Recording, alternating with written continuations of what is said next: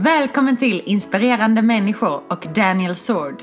I detta avsnitt möter vi Oskar Svärd i ett inspirerande samtal med Daniel Svärd. Oskar Svärd är trefaldig Vasaloppsvinnare och han innehar rekordtiden på en svensk klassiker. Oskar Svärd har också vunnit flera långlopp. Totalt har han 8 segrar i långloppsvärldscupen och 24 pallplaceringar. Inspireras av Oskar Svärds positiva energi i det här samtalet med författare och entreprenör Daniel Svärd. My business used to be weighed down by the complexities of in-person payments. Then, Tap to Pay on iPhone and Stripe came along and changed everything. With Tap to Pay on iPhone and Stripe, I streamlined my payment process effortlessly. Now I can accept in-person, contactless payments right from my iPhone. No extra hardware required. What's truly remarkable is how I can cater to all of my customers' payment preferences.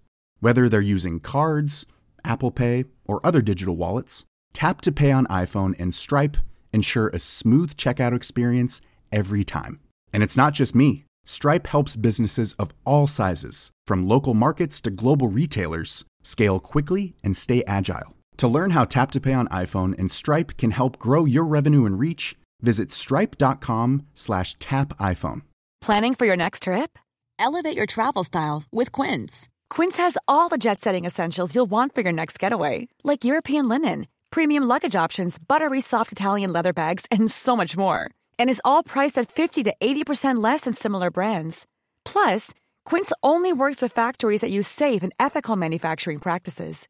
Pack your bags with high-quality essentials you'll be wearing for vacations to come with Quince. Go to quince.com/pack for free shipping and 365-day returns. Mitt namn är Daniel Svärd och jag har glädjen att sitta idag med Oskar Svärd. Min namn.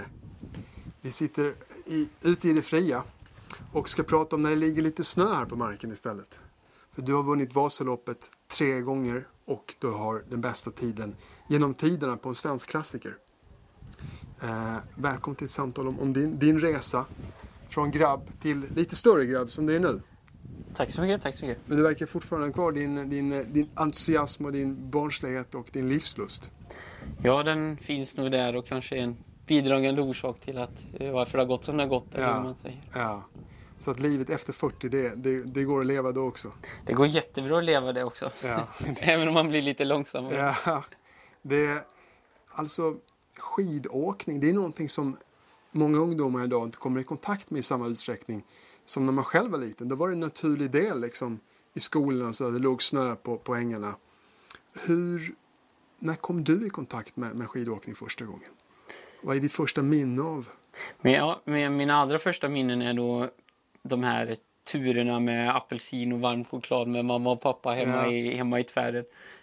Det minns jag när jag var jätteliten. Och sen så hade vi på skolan hade jag min lärare, en magister, Ingemar Glad hette han var väldigt intresserad av skidor, så vi fick åka en del skidor på skoltid när det var gympa, och jag tror faktiskt han bytte ut en och annan svenska eller engelsk lektion också mot lite skidåkning. Ja. Så där började, och sen så kom jag in via Tvärreds IF-klubben, då började när jag var 11 år började träna lite grann med dem och sådär, och så började det lite smått för mig. Ja. Och din profession för det är lite som inom löpningen, vi har 100 meter och vi har maraton. Och du är maratonmannen inom skidåkningsvärlden. Ja, när man var ungdom och junior och sådär, då åkte ju alla samma sträckor och så. Men sen när man kommer upp och blir äldre så kan man ju välja lite mellan sprint, 2-5 minuter ungefär, och sen har vi de här traditionella som är kanske mellan 10, 15 och 30, mycket sådana lopp. Ja. Och sen har vi långloppen då, som Vasaloppet är 1, och det finns massa sådana fina lopp i Sverige och även ute i Europa då, som har motsvarande Vasalopp fast i sina länder. Och du har varit på Grönland och åkt, du har varit på Island och åkt, du har varit i Kina och åkt. Det tar den ut i världen. Ja. Även om det är vitt överallt. Vitt överallt, ja, och Kina var inte så vitt. Det var en snösträng konstsnö på 25 kilometer som vi åkte 2 varv.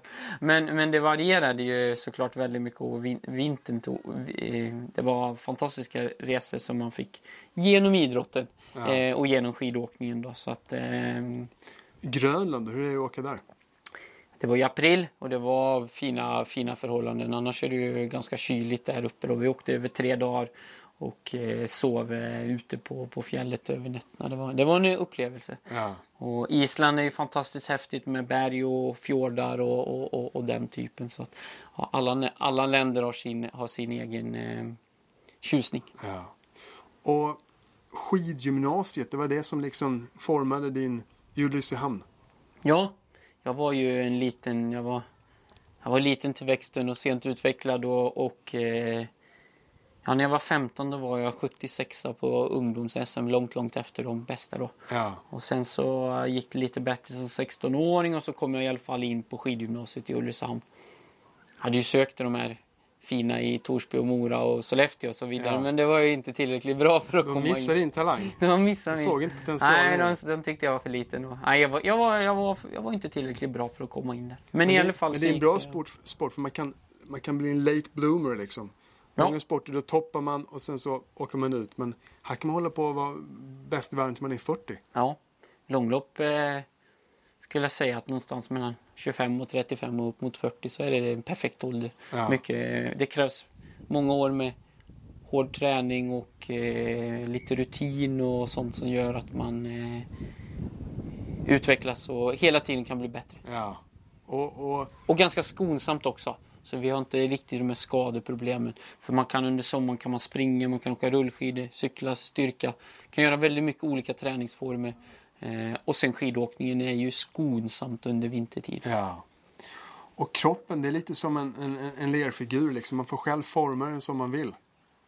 Ja. Genom livet. Genom livet och Vissa genom blir bra träning. ovala och vissa blir... Din kropp, du har hittat styrkorna och du hittar din nisch som maratonmannen då inom längdskidåkningen. Vad är det i din kropp som är liksom styrkor och svagheter?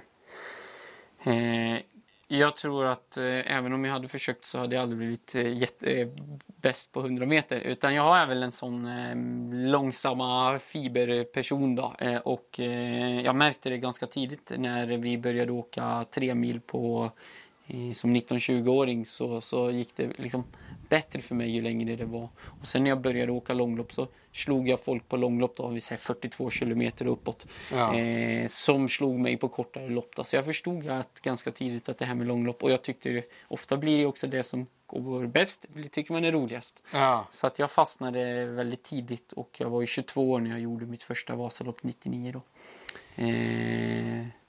Min kropp är väl ganska lång och förhållandevis smal, och som sagt vad jag kan köra styrketräning hur mycket som helst, men det blir inga jättemuskler utan det blir mer långa seg muskulatur, uthållig muskulatur. Och det är inte så sexig sport för man får ha på sig långa trikåer när man är skidåkare. Tycker inte att det är Nej, man får inte visa upp den som en boxningsslinga liksom. Nej, men det är väl kylan där att det skulle bli kallt att åka i bara kallingarna. Ja. Nej, men vilka olika komponenter är viktigt? Det är lite materialsport nu, skidåkning. Om man börjar liksom med skidorna, vad ska man ha för skidor? Vad är bäst in class? Bäst. Man ska hoppa skidor som passar sin vikt. Det är helt avgörande. Vi pratar om det som kallas spann då, alltså hur hårda skidorna. Väger man mycket ska man ha ett hårdare spann, och är man lätt har man ett mjukare. Och sen när man är... Och vad är spannet där? Det är liksom hur mycket det krävs för att trycka ner skidan mot mitten då, eller i bott. Ja. Så man tänker att en skida ligger plant och så är mittendelen går upp lite grann och så är det plant bak. Ja. Och den delen är ju där vi lägger fästvallan. Och så när vi går upp och skjuter ifrån så ska vi trycka ner fästvallan mot snön och greppa. Och så får vi fart framåt. Och har vi en för mjuk skida så ligger ju fästvallan i när vi står på den. Och har vi en för hård skida så orkar vi inte trycka ner den. Och vad vallar, det är lite att vara liksom trollkarlsdrycksblandare på något sätt. Det är magi där. I alla fall så är det något som man lär sig, eller det tar lite tid att lära sig att valla. Sen så tycker jag kanske att man ska försöka att göra det enkelt. Man använder sig kanske av ett märke och man försöker lära sig sina produkter då. För går man in i de här största sportbutikerna som är specialister på längdskidor då blir man lite mörkrädd, för där finns så väldigt mycket olika. Så gäller det att försöka lära sig några produkter och jobba med dem och lära sig dem noga. Då, så att, men du har rätt, vallningen är en del i skidåkningen. Hur lyckas man med vallning? Man prövar och testar. Och man testar på träning och man testar på tävling och man läser på och framförallt att man jobbar med det så man inte bara slarvar på träning utan man verkligen försöker jobba med att man ska få till, men nu har jag bra skidor och så. Det är en lite speciell komponent, så är det inte andra idrotter. Jag menar, man snör på sig fotbollsskorna eller löparskorna eller skridskorna. Men det är liksom komponenten av att den där ytterligare liksom faktorn som gör att det är lite kul. Det måste vara lite spänning i det. Har man bra valla idag eller har man inte bra valla? Och hur har konkurrenterna och sådär? Absolut, jag håller med. Det är lite tjusning samtidigt som det de gångerna man har bra tycker man det i alla fall är en tjusning. Sen när man misslyckas då man har kanske jättebra form och allt känns kanon och så har man inte, då blir det ju tufft liksom. Men det vet man ju och ibland lyckas man, ibland lyckas man inte. Sen för en glad motionär så har det kommit såna här skintech-skidor idag nu då med en liten, i mitten så ligger det en hud kan man säga under som är len åt ena hållet i åkriktning fram och sen är den sträv då åt andra hållet så ungefär som en hud på ett djur eller man uttrycker då. Och det kan man använda kanonbra och då kan man få mer tid om man nu är bara ute efter att träna skidor så kan man få lite mer tid i spåret än att man behöver jobba med vallningen för många tycker att det är lite tufft och att det tar tid och jag får inte till det och så det skulle jag rekommendera om man är skidåkning för att träna. Man kan alltid skylla också på vallningen. om man kommer trea liksom så. Jo, det kan man göra. Det är bara så är det med skidåkningen. Det är lite tjusning måste jag säga och samtidigt som det kan vara frustrerande ibland. Och vad är det för mer? Fästet, skorna? Ja. Pjäxor? Skidskor, bara att de ska passa och sköna på foten egentligen. Så det är inte avgörande för några resultat. Och sen som du sa, någon form av bra kläder och vill man åka fort har man den här tävlingsdräkten som sitter lite tajt och så för det är luftmotstånd framförallt i utförsbackarna. Ja. Har du ett par bra handskar? Och det skulle jag säga att det är ganska viktigt. Pröva så de sitter skönt på din hand. Ja.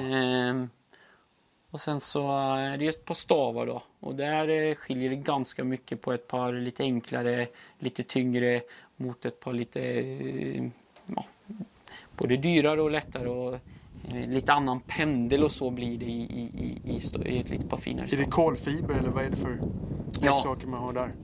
Då har man ju allt från egentligen aluminiumstav som är de enklare formerna och så går det upp mot kolfiberstavar och så. Kan vara jättelätta. Ja. Och de här grejerna liksom om man tar de enklaste sakerna. Min pappa har saker som är 40-50 år gamla och man ger sig ut med liksom sådana stavar. Märker man stor skillnad eller? Ja, då märker man väldigt stor skillnad. Men sen allt går ju att åka med. Och ska man bara ut och gå lite grann om det kommer lite snö här på gräset så spelar det inte så stor roll.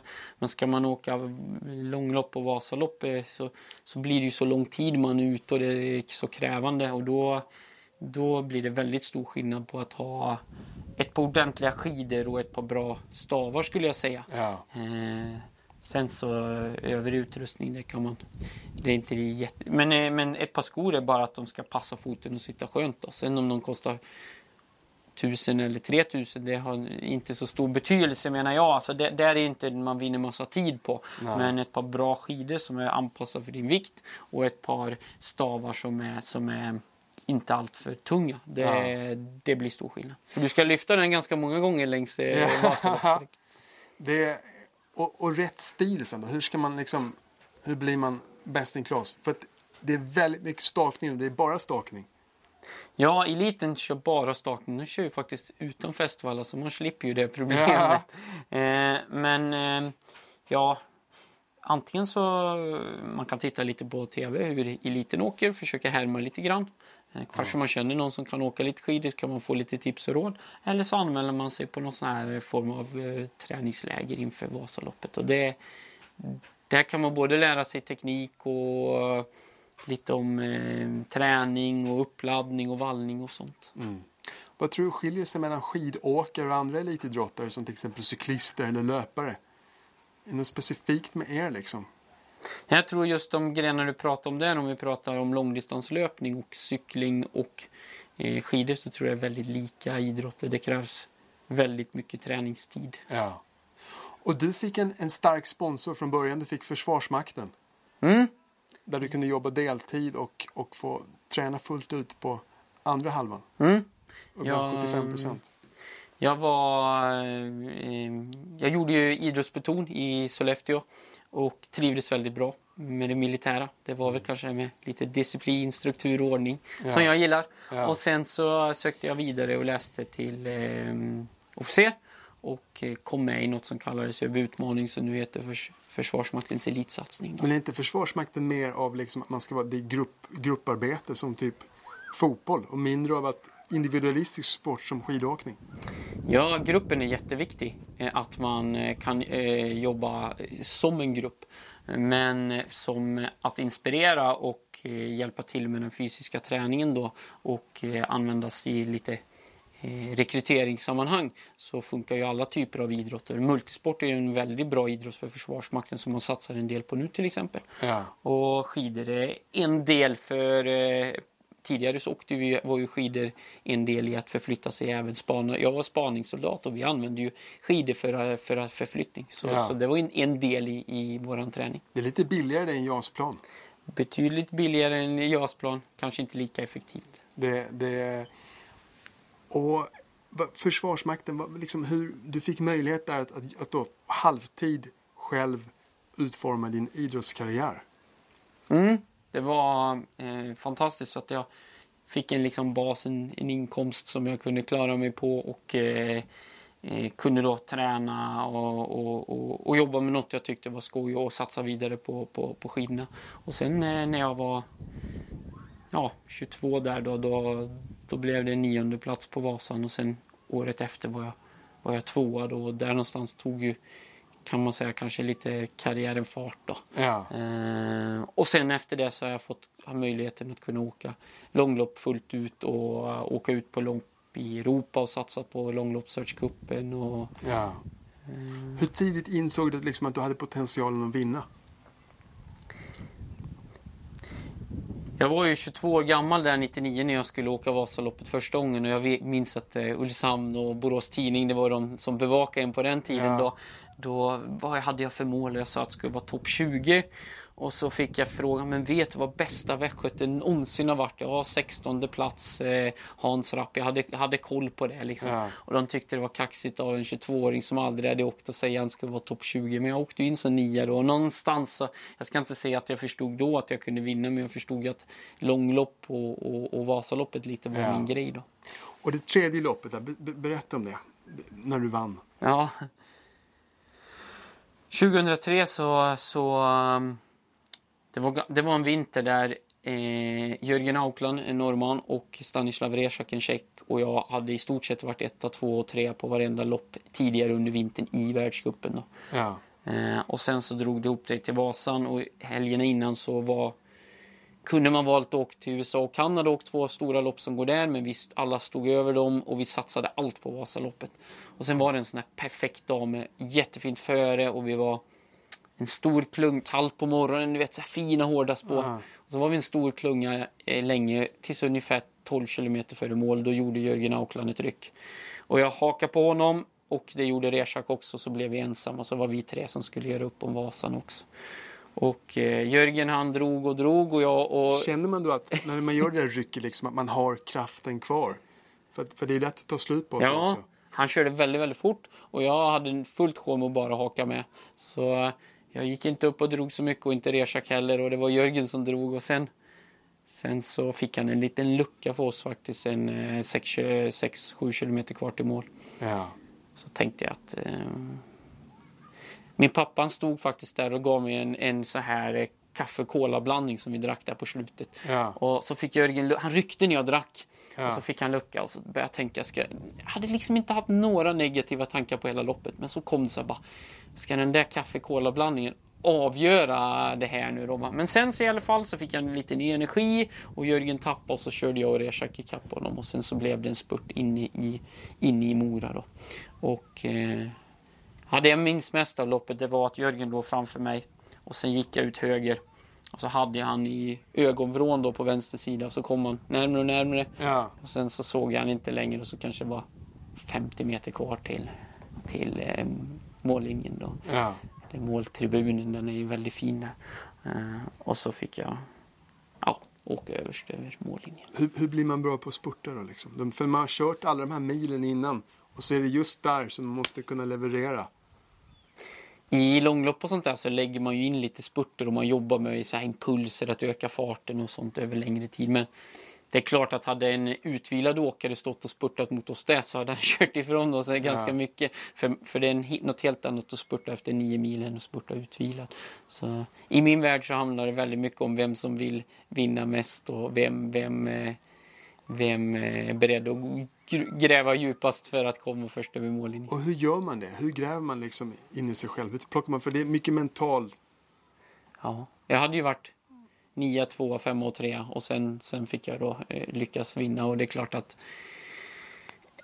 jag ville vinna så otroligt mycket. Under de åren där från jag var fram 2 i alla fall så hade jag ju, det var det som liksom hade styrt mitt liv att försöka vinna Vasan. Och så blev det gick inte den här gången, då får jag byta ihop, vad ska jag göra bättre till nästa år, och träningen och allting och livet. Så för mig var det, jag hade sån, och sen hade jag bra dag, bra skidor, allt liksom stämde och lyckas hålla upp tekniken på ett OK-sätt trots att jag var väldigt, väldigt trött på slutet. Ja. Och när man då kommer, du får kranskullan liksom. Vad är det som händer när man har vunnit Vasaloppet? Just då tänkte jag på min mamma och pappa. Jag tänkte mest av allt på dem. Och de stod utanför avspärrningar och jag lyckades få att de fick faktiskt komma in till mig där och jag fick krama dem. Och för dem är de som har betytt allra mest i mitt liv. Liksom för skidå, eller för allt och för skidåkningen och fram tills då. Så det var det jag tänkte på, allra mest på då. Sen är det häftigt. Sen är det väl en sån där gång att tv har första king och sen är det radio och så är det tidningar och så leds man runt där och sen är det dopingprover och så är det massa grejer. Och det tar lång tid innan man blir själv då. Ja. Och sen har man svårt att sova för att det är så mycket tankar som åker genom huvudet. Jag var stolt. Hur firar man efteråt liksom? Det är inte som när man kör Monte Carlo Grand Prix med skumpa och... Nej, det var ju en prisutdelning och helt fantastiskt och jag fick kliva upp i uniform överst på prispallen och sen hade vi en middag med de som hade varit med och hjälpt mig att laga mat och fixa skidor och dricka langning. Det var 5 stycken bilar med 2 i varje bil som hade gått och servat mig med support under loppet. Så det blev middag för oss i Mora på kvällen tillsammans. Så, det var så vi firade. Man blir inte miljonär av att vinna Vasaloppet. Nej, då får man satsa på något annat. Ja, det är fel sport liksom. Men man får lite sponsorer. Ja. Man kommer i fokus. Hur hanterar man sponsorer under en idrottskarriär? Jag har inte fått några än. Nej. Jag vet inte om jag haft fram tills jag vann Vasaloppet 2003 så var det ju klubben och lite hjälp av Försvarsmakten och mamma och pappa och som egentligen gjorde att man kunde satsa så då, och att man jobbade själv och fixade in pengar. Sen så efter det så fick jag lite sponsorer och faktiskt några sponsorer som jag egentligen haft kvar i hela min karriär då. Så det handlar väl om att ta hand om dem på ett bra sätt både i medgångar och motgångar och att de tror på en både när det har gått kanonbra och inte lika bra. Sen är det en balansgång. Hur mycket tid ska man lägga på det kontra träning och tävling då? Blir det för mycket av den biten så blir ju det på bekostnad av resultaten. Och för mig så var det ju resultaten som var det, liksom, det var nummer 1 och det allra viktigaste. Och jag har haft några fantastiska sponsorer som har varit med mig egentligen hela resan då, så att det var väldigt glad över det. Och nästa seger, det blev 05. Nästa Vasalopp. Du kör varannat år där. Intervallträning. Intervallträning varannat år. Och sen blir det 07 seger igen. Berätta om andra segern i Vasaloppet. Ja, på nytt var det en sån där kanondag och vi var faktiskt väldigt många åkare Så när vi kom in på i Moraparken så var det nog 20 åkare. Ja. Sen var det en liten kollision där över en bro och några hakade ihop med varandra tyvärr. Och sen in på upploppet var det väldigt mycket folk och jag valde samma strategi som 2 år tidigare. Då vek ut igen i spåret längst ut till höger på upploppsraken. Ja. Och lyckades spurta ner övriga. Ja. Det liksom hur... Att spurta förbi, att bli omspurtad. Hur kan du träna på spurter? Hur blir man bäst på att spurta? Nej, det är liksom svårt. Visst, man kan träna på att när man är trött öka farten och göra impulser och sånt. Så naturligtvis, men jag tror mycket handlar om över hur mycket energi man har kvar när man kommer dit, hur pigg man är och så hålla uppe tekniken. Ja. För det blir lätt, man vill så himla mycket, kasta sig fram och så och då tappar man teknik och så faller man ihop och så blir det inte. Så att bibehålla tekniken när man är trött, det tror jag nästan det är viktiga. Hur gör man det då liksom? För tekniken ska sitta så att man inte behöver tänka på det, men då börjar den släppa när man blir trött. När man blir trött är det lätt att man faller ihop. Så för mig var det liksom att tänka på att ha några saker fram med armarna, upp med händerna. Liksom att jobba med några grejer som jag verkligen skulle tänka på när jag var väldigt, väldigt trött. My business used to be weighed down by the complexities of in-person payments. Then, Tap to Pay on iPhone and Stripe came along and changed everything. With Tap to Pay on iPhone and Stripe, I streamlined my payment process effortlessly. Now I can accept in-person, contactless payments right from my iPhone. No extra hardware required. What's truly remarkable is how I can cater to all of my customers' payment preferences. Whether they're using cards, Apple Pay, or other digital wallets, Tap to Pay on iPhone and Stripe ensure a smooth checkout experience every time. And it's not just me. Stripe helps businesses of all sizes, from local markets to global retailers, scale quickly and stay agile. To learn how Tap to Pay on iPhone and Stripe can help grow your revenue and reach, visit stripe.com/tapiphone. Hiring for your small business? If you're not looking for professionals on LinkedIn, you're looking in the wrong place. That's like looking for your car keys in a fish tank. LinkedIn helps you hire professionals you can't find anywhere else, even those who aren't actively searching for a new job but might be open to the perfect role. In a given month, over 70% of LinkedIn users don't even visit other leading job sites. So start looking in the right place. With LinkedIn, you can hire professionals like a professional. Post your free job on linkedin.com/achieve today. Many of us have those stubborn pounds that seem impossible to lose, no matter how good we eat or how hard we work out. My solution is PlushCare. PlushCare is a leading telehealth provider with doctors who are there for you day and night to partner with you in your weight loss journey. They can prescribe FDA-approved weight loss medications like Wegovy and Zepbound for those who qualify. Plus, they accept most insurance plans. To get started, visit plushcare.com/weightloss. That's plushcare.com/weightloss.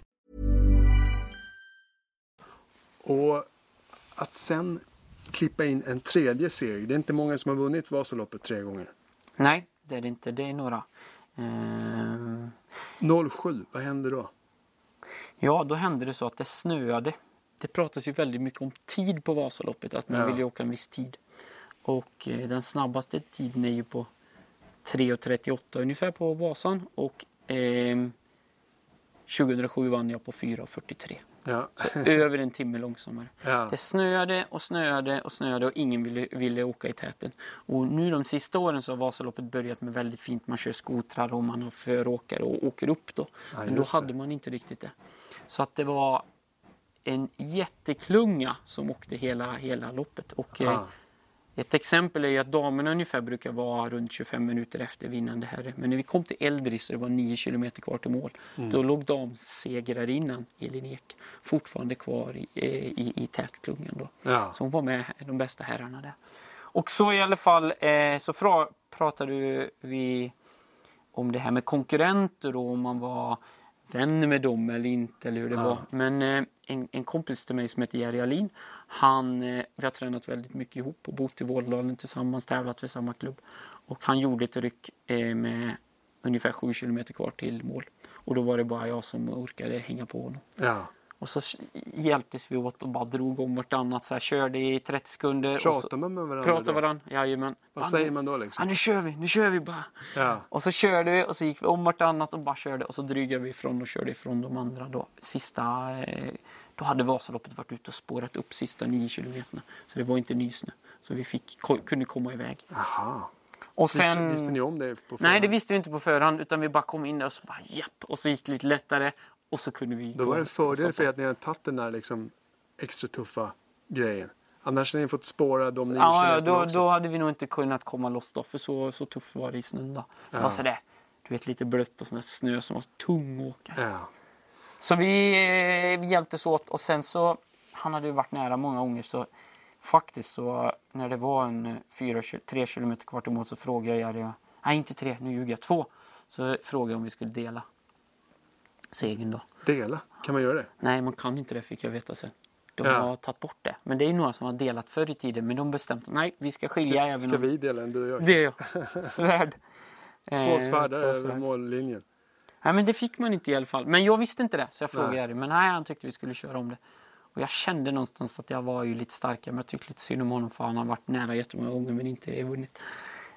Och sen så blev det en spurt på nytt där jag valde min taktik på nytt och tog det här högra spåret och lyckades spurta ner Jerry då. Så då blev det, Så det högra spåret, det har varit ditt spår kan man säga? Det har varit mitt spår. Jag lyckades vinna 3 gånger, men jag lyckades ju aldrig få så stor lucka att jag fick ta emot kransen någon gång på innan målet, utan jag har ju alltid fått kransen efter mållinjen. Men ibland är det där att de liksom, folk verkar inte köra hela vägen i mål, utan man liksom tar ut och man tittar bak och så saktar man in de där sista sekunderna, de sista metrarna. Hur kommer det sig liksom att Nej, men det är väl, man är ju så trött så man kanske, kan man fuska lite på slutet eller kan man spara lite kraft så gör man det. Men för mig var det nog mycket, jag fick nog gasa på hela vägen in egentligen de flesta av mina gånger. Någon gång var det jättejämnt, men mot Jerry där blev det ju några meter och jag kunde glida lite över mållinjen på slutet. Men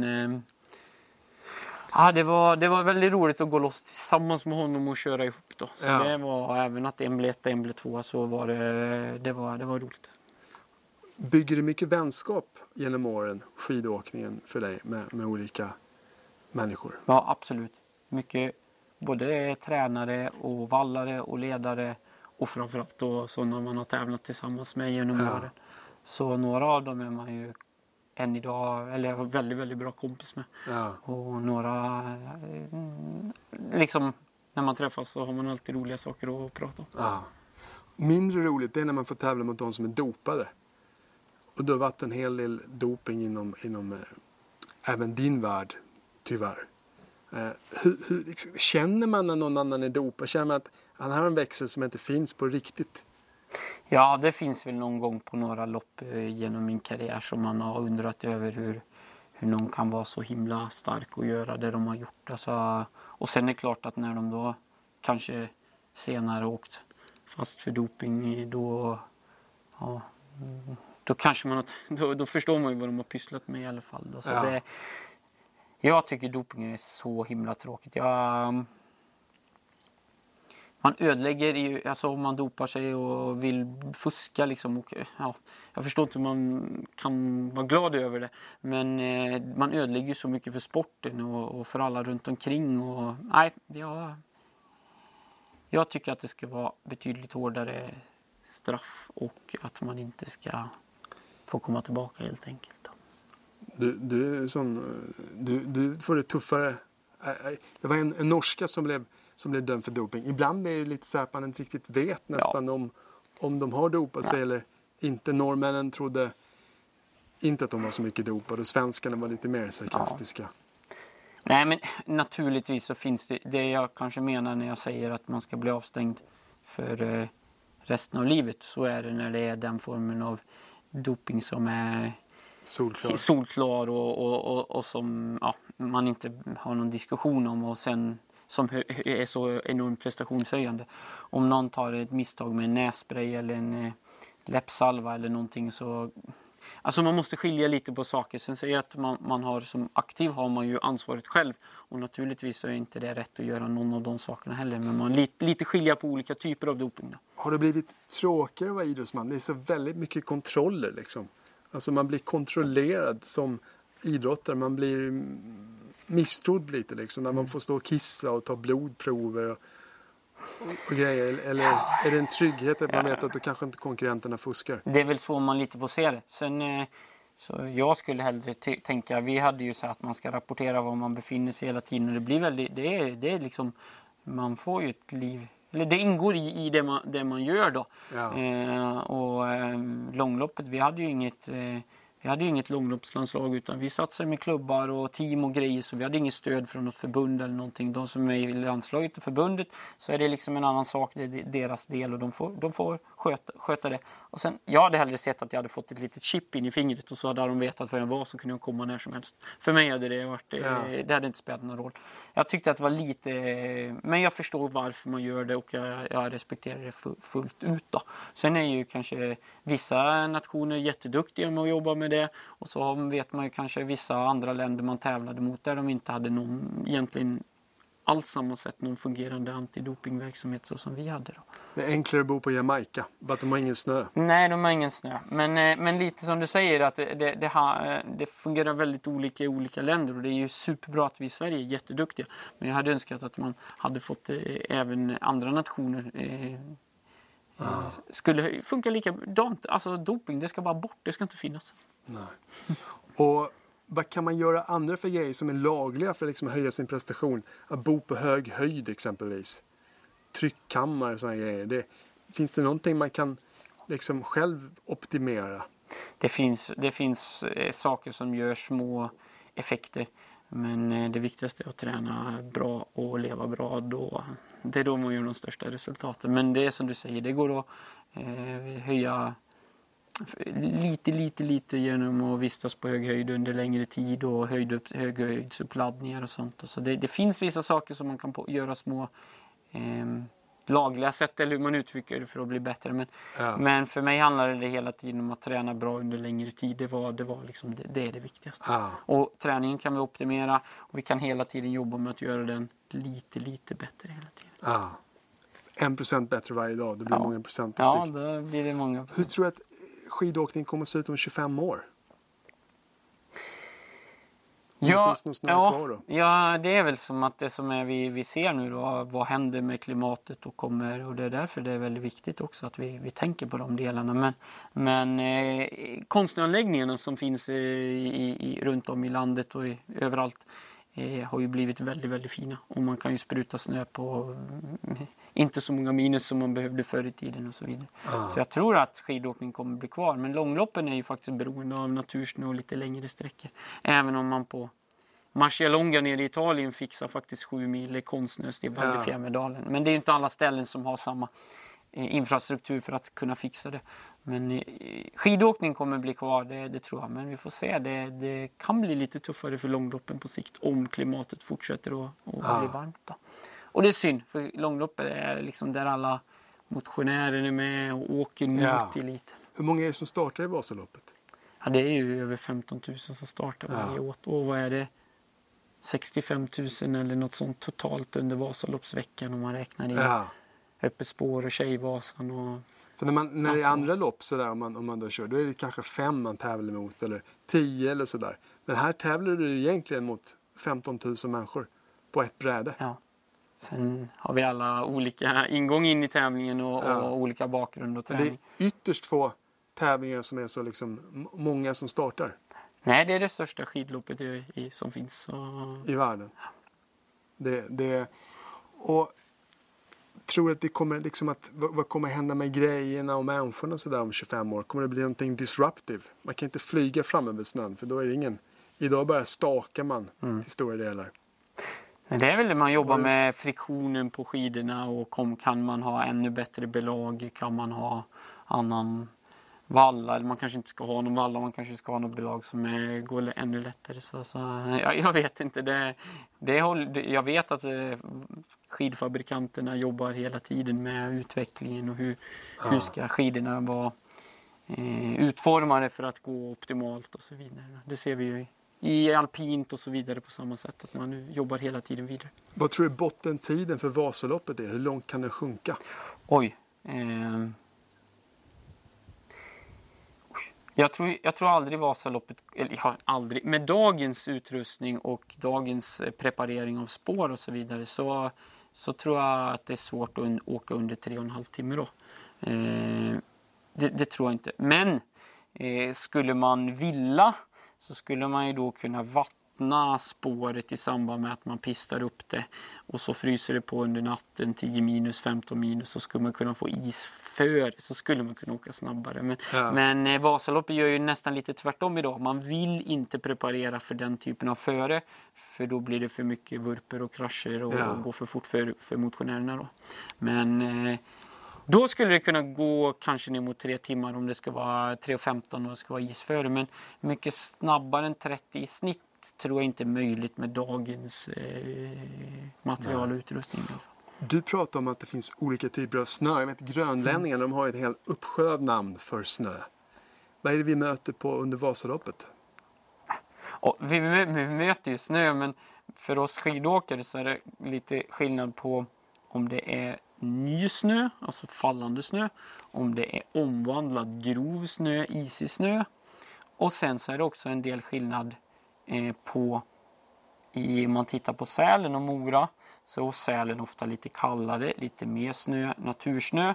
Man har inte pistat så mycket med pistmaskinen. Och så kommer man mot Mora. Ja. Där har de fler lopp, konstsnö i botten, lite varmare, kan ha regnat där och snöat där. Och då blir det mer omvandlad och grov snö. Så när vi tittar på vilka skidor och sånt vi ska ha, så är det något som vi tittar ganska mycket på. För man vill ju ha OK-skidor i början, men man vill ha toppskidor på slutet. Ja. Lance Armstrong, han tänkte ju liksom fortsätta med andra sporter, men han fick inte tävla efter han blev avslöjad för doping efter sin cyklingkarriär. Men du hittade en helt ny karriär, kan man säga, efter din topprestations inom skidvärlden. Det blev fler sporter. Svensk klassiker med bästa tiden någonsin. Ja, nu ska jag inte säga att jag är någon toppsimmare, utan det vill jag understryka. Men jag har klarat mig att simma 3 kilometer. Du kan få ut här och visa. Jag klarade att simma 3 kilometer och jag tyckte det var en häftig upplevelse bland alla människorna som var där. Sen löpning har man ju hållit på med som träning när man sprungit orientering och som träning för skidåkningen. Och sen så fann jag ju cyklingen lite grann där. Jag köpte en cykel 2012 och började cykla en del. Och sen så åkte jag Vätternrundan 2013 med ett gäng från Falköping, lite kompisar. Och sen bestämde jag att 2014 skulle jag pröva att göra klassiken. Och det var väl ett sånt sätt att motivera mig att träna vidare och testa på lite nytt. Hade du då målsättningen att slå den snabbaste tiden någonsin? Ja, det hade jag. Ja.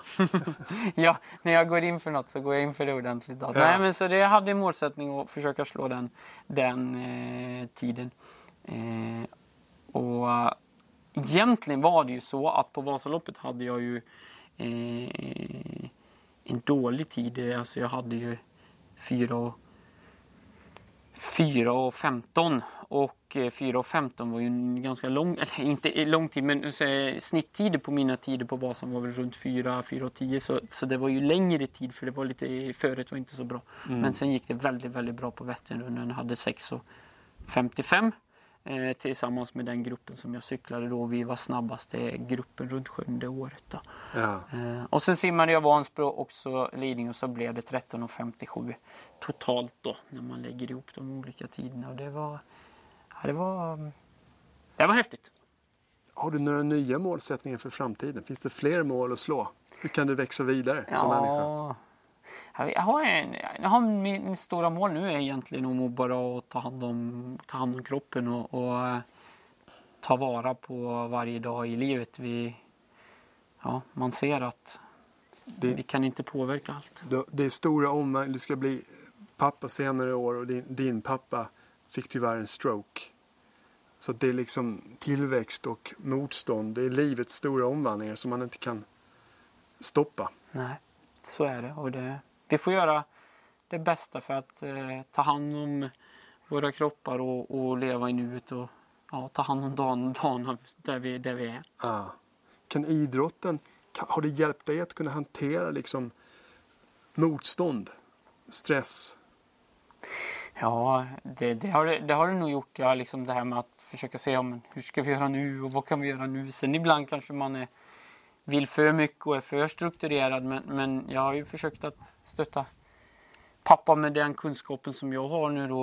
Och vi ser ju att han fick en stroke i vänster eller en propp i vänster hjärna, och där hans höger sida inte fungerade och det blev 10 veckor på sjukhus och så vidare. Och nu i alla fall så är han hemma, han sitter i rullstol, men hans högra sida har börjat mer och mer och kunna fungera lite grann. Så han sitter och cyklar faktiskt med en sån här cykel, och han ser att träningen är det som gör att han kan göra små framsteg hela tiden. Ja. Så jag har försökt att vara med och bidra det jag har kunnat, och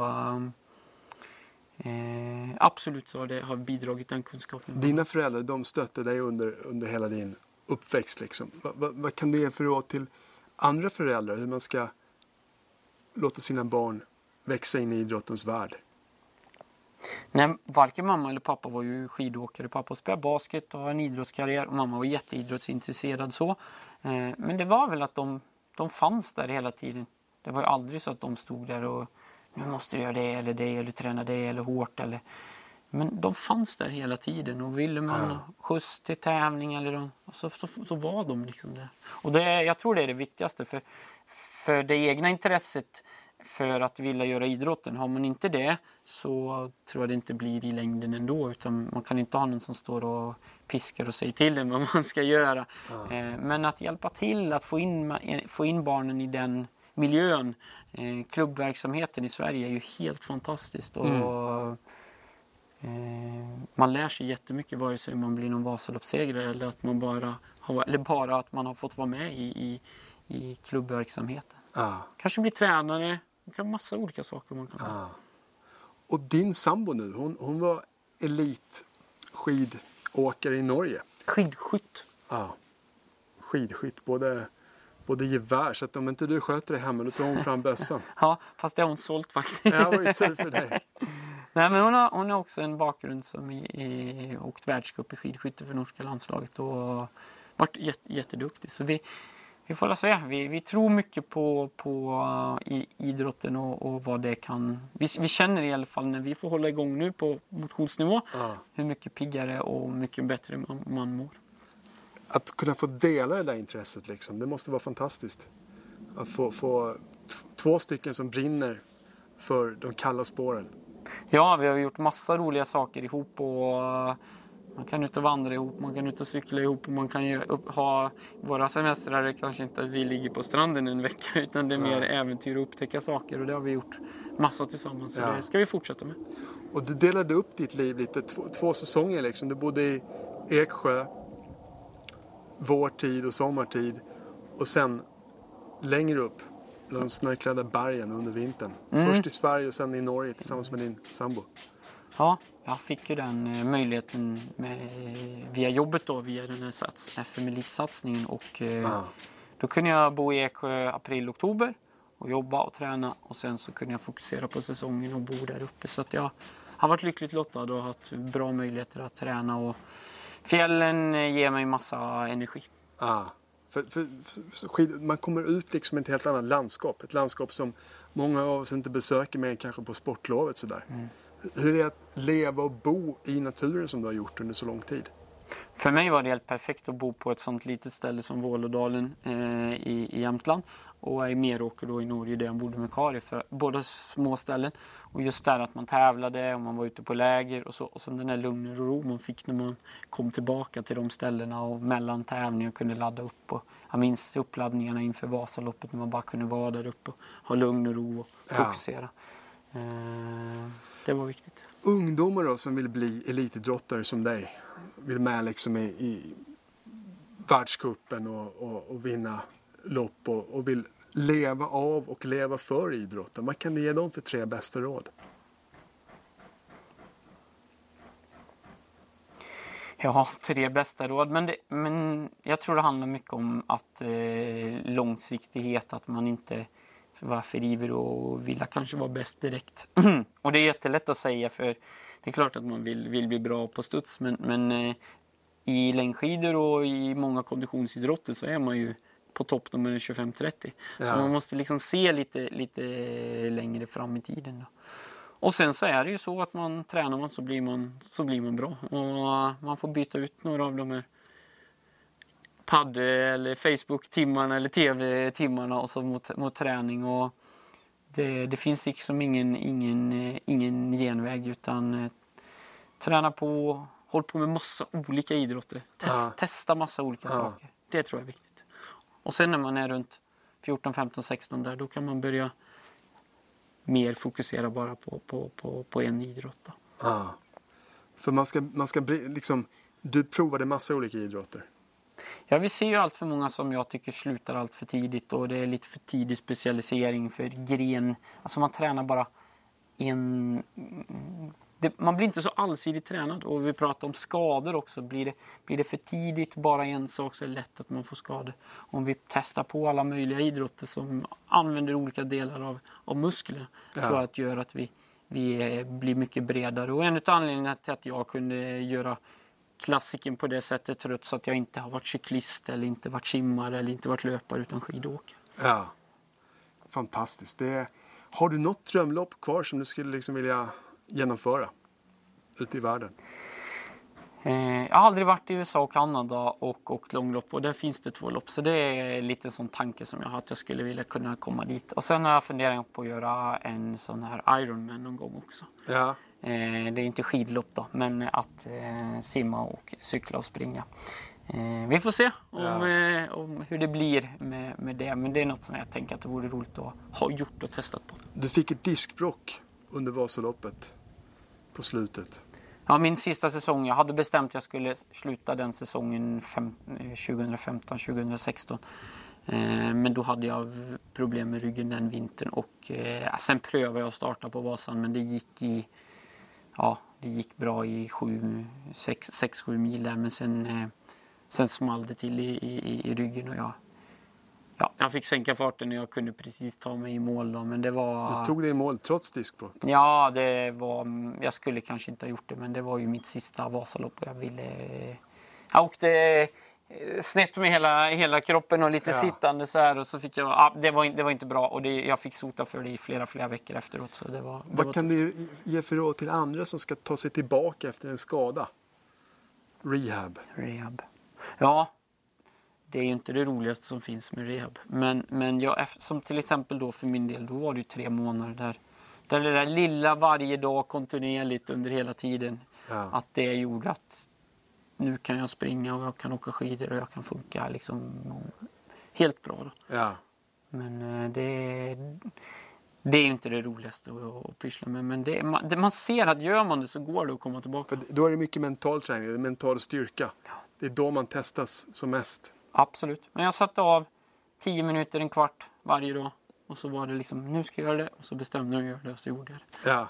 Och det var väl lite som det där med strukturen och rutinen då som man hade. Ja, bra recept på framgång. Tack för all glädje du sprider, och tack för all glädje att du är tillbaka i spåret. Tack så tillbaka mycket. Med framtida erövringar. Och lycka till med familjen. Tack så mycket. Tack så mycket.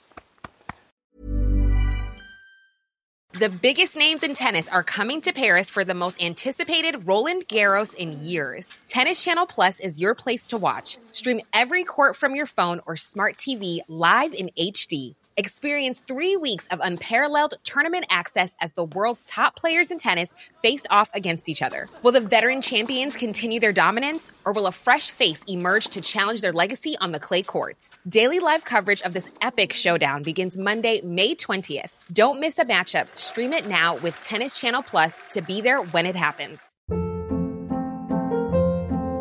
Hold up. What was that? Boring. No flavor. That was as bad as those leftovers you ate all week. Keke Palmer here, and it's time to say hello to something fresh and guilt-free. Hello Fresh. Jazz up dinner with pecan-crusted chicken or garlic butter shrimp scampi. Now that's music to my mouth. Hello Fresh. Let's get this dinner party started. Discover all the delicious possibilities at hellofresh.com.